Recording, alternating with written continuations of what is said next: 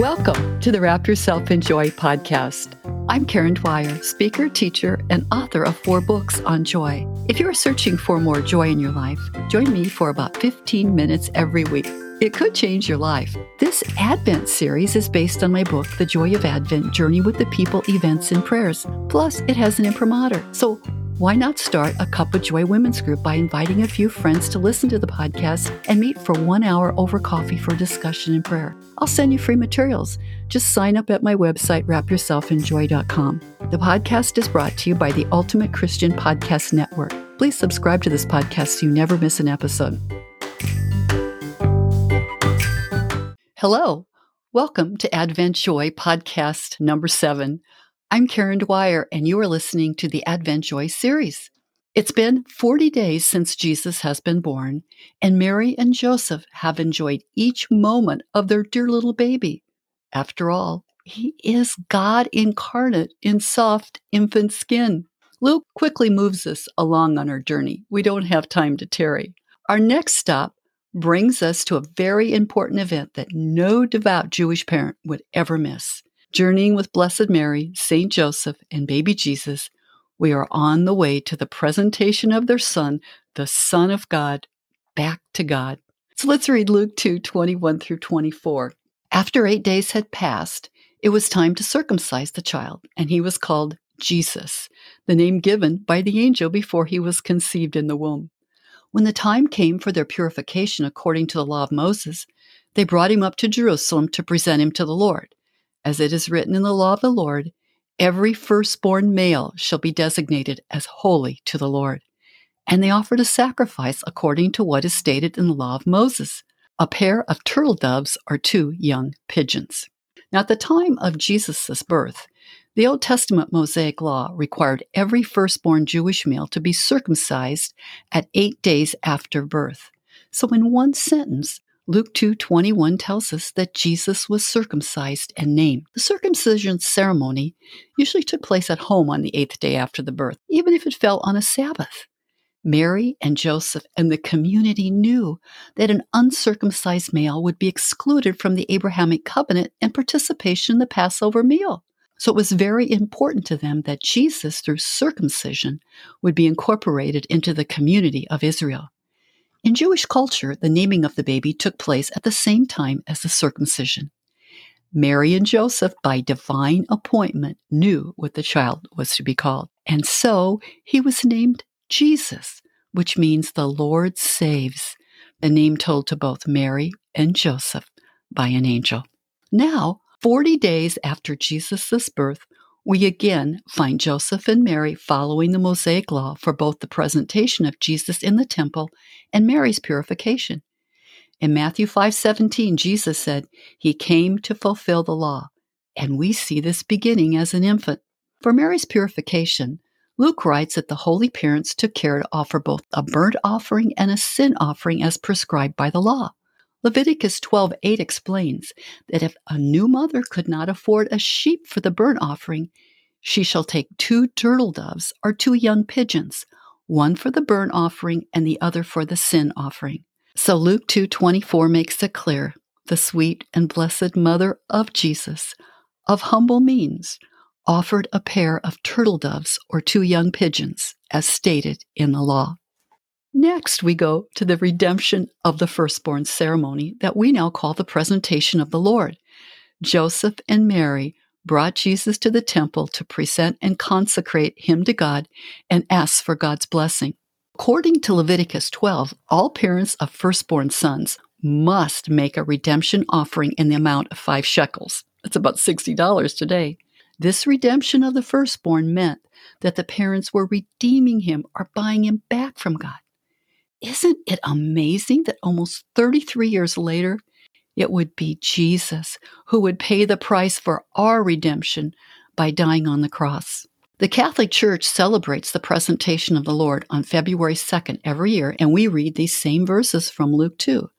This day is also called Candlemas Day because it's the time when candles used in the church are blessed. Most Reverend Fulton Sheen writes this about the presentation. The mother who brought the Lamb of God into the world had no lamb to offer except the real Lamb of God. God was presented in the temple at the early age of 40 days. And over 30 years later, he would claim the temple and use it as a symbol of his body, in which dwelt the fullness of divinity. At this very special presentation, we also meet two precious people who recognize baby Jesus as the Messiah. How did they know? Well, let's read Luke 2:25 through 38. Now there was a man in Jerusalem whose name was Simeon. This man was righteous and devout, looking forward to the consolation of Israel, and the Holy Spirit rested on him. It had been revealed to him by the Holy Spirit that he would not see death before he had seen the Lord's Messiah. Guided by the Spirit, Simeon came into the temple, and when the parents brought in the child Jesus to do for him what was customary under the law, Simeon took him in his arms and praised God, saying, "Master, now you are dismissing your servant in peace according to your word. For my eyes have seen your salvation, which you have prepared in the presence of all peoples, a light of revelation to the Gentiles and for glory to your people Israel." And the child's father and mother were amazed at what was being said about him. Then Simeon blessed them and said to his mother Mary, "This child is destined for the falling and rising of many in Israel, and to be a sign that will be opposed, so that the inner thoughts of many will be revealed, and a sword will pierce your own soul too." There was also a prophet, Anna, the daughter of Phanuel of the tribe of Asher. She was of a great age, having lived with her husband 7 years after her marriage, then as a widow to the age of 84. She never left the temple, but worshipped there with fasting and prayer night and day. At that moment, she came and began to praise God and to speak about the child to all who were looking for the redemption of Jerusalem. Although their lives were different, Simeon and Anna had a lot in common, and their lives from these verses offer us great advice and consolation. For example, both Simeon and Anna were described as deeply spiritual people. Simeon was called righteous and devout, and Anna was described as a prophet and widow who stayed in the temple worshiping with fasting and prayer night and day. They loved the Lord, practiced their faith, and did not allow themselves to become bitter or decrepit with the times. 2, both were senior citizens.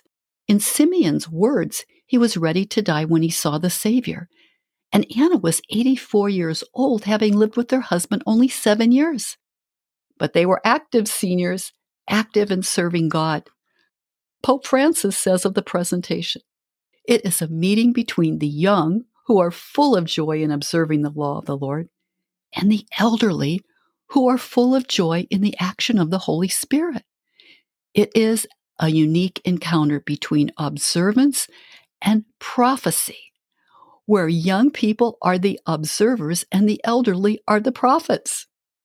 So no matter what your age, God wants to speak and use you in powerful ways, and it's joyful. You never have to retire from serving God. Number 3, Anna and Simeon knew the scriptures. They must have known that the Messiah was to be born in Bethlehem, Micah 5, to a virgin, Isaiah 7, and he would be called the Son of God, Psalm 2, and he would open the eyes of the blind, cause the lame to leap like a deer, and the mute to sing, Isaiah 35. Number 4, both believed the scriptures and were looking for the Messiah. They may have heard a message was given from the angels, and the shepherds saw a baby born in a stable, but they really didn't know the details. Do you look for the Lord? We have even more reasons to believe the scriptures. According to Bible scholars and theologians, Jesus has fulfilled at least and likely over 300 Old Testament prophecies. Both Anna and Simeon were looking forward with hope. Simeon was looking forward to the consolation of Israel, and Anna was looking for the redemption of Jerusalem. The words looking for indicate they were actively waiting for the Savior with hope. Number 6, both worshiped and prayed and adored God. They spent time being present with God and communicating with Him. Their eyes went more to God than the news of the day, and that brought them consolation. Number 7, both were guided by the Holy Spirit. The Holy Spirit instructed them on what to do and where to go. Luke 2:26 says, "It had been revealed to Simeon by the Holy Spirit that he would not see death before he had seen the Lord's Messiah." And guided by the Holy Spirit, Simeon came into the temple. Even though the Holy Spirit was not yet poured out universally, the Holy Spirit was guiding them. We have the same Holy Spirit poured out on us today. We can look to the Lord and be guided by the Holy Spirit, and it will end in joy and consolation. Both Simeon and Anna recognized the Messiah. When the Holy Family entered the Temple of Jerusalem, few even noticed their presence. Many people stood at the porticos listening to the Pharisees teach or discuss current religious concerns, while others traded in the court of the Gentiles. Mary seemed like just another mother who came each day to be purified. Why would anyone even notice her? Simeon noticed. The Holy Spirit had told him he could expect to see the Messiah before he died. When Simeon laid his eyes on baby Jesus, he knew this was the one he had longed for his entire life. It was the extraordinary work of the Holy Spirit that moved on Simeon to pray and prophesy in joy over this baby, the Messiah. Anna noticed too and began to praise God and to speak about the child to all. We can recognize the promptings of the Holy Spirit. If you don't, ask God to help you recognize Him. Number 9, both received Jesus and were changed. As Simeon took the Savior of the world into his arms, the consolation he looked for had come, and it took on new meaning. It was a person, not an event. Simeon's life had changed, and he could now die in peace. His spirit was quieted. His soul was at rest. He had been consoled by Christ. Anna began expressing who this baby really was, and with great joy. Are you being changed and consoled by looking to the Savior? He will give you His joy. Finally, both Simeon and Anna received a message about Jesus from the Holy Spirit, and they shared it. Luke 2:34 says, Simeon blessed Mary and Joseph and prophesied to Mary. Anna too spoke about Jesus to all who were looking for the redemption of Israel. Are you receiving and sharing the message of joy and consolation?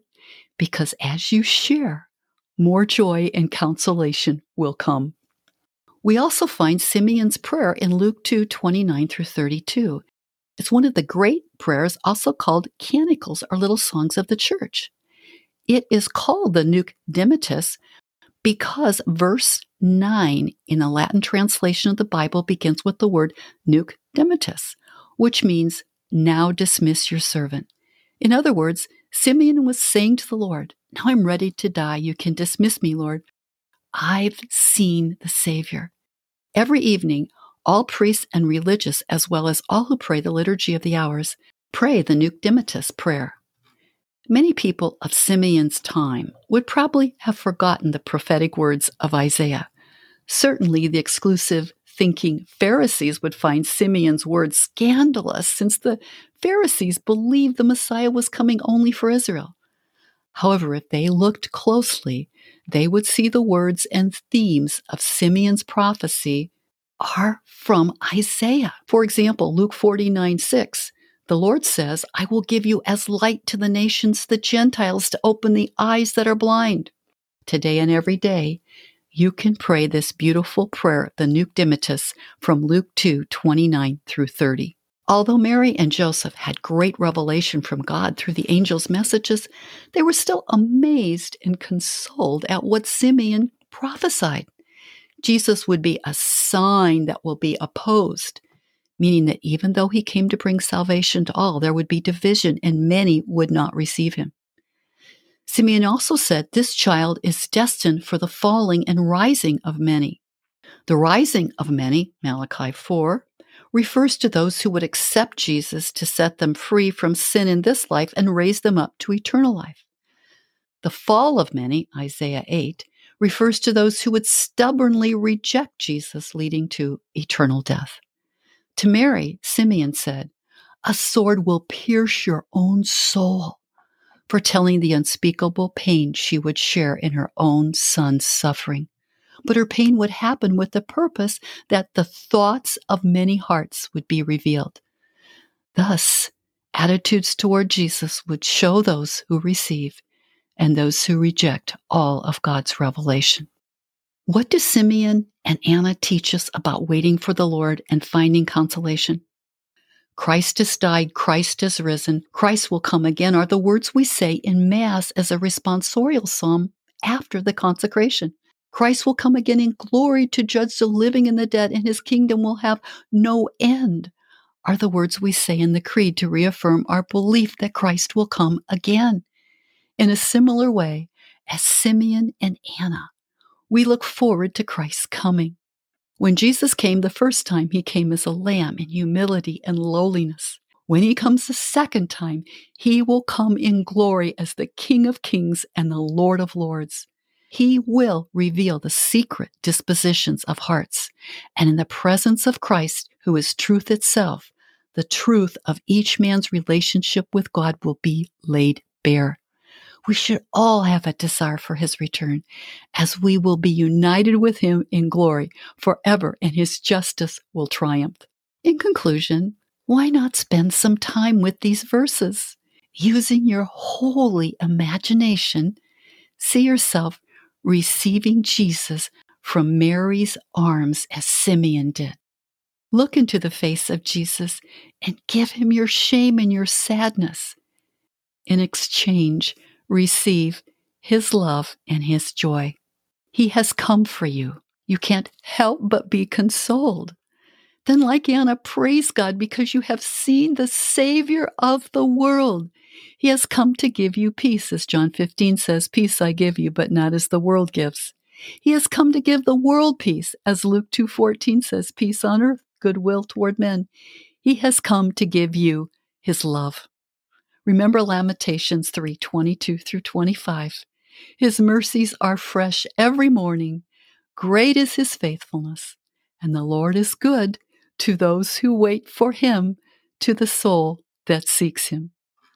That's the end of our podcast for today. I'm so happy that you've joined our Advent Joy series. You can find bookmarks for this series on my website, wrapyourselfinjoy.com. My next podcast series starts soon. It's called Esther and Turnaround Joy. Why not ask a friend to join you too? Thanks for joining me today. Please visit me on my website, wrapyourselfinjoy.com, where you can learn more about my books, download free bookmarks, and connect with me. Please follow me on your favorite podcast app and invite a friend to join you too.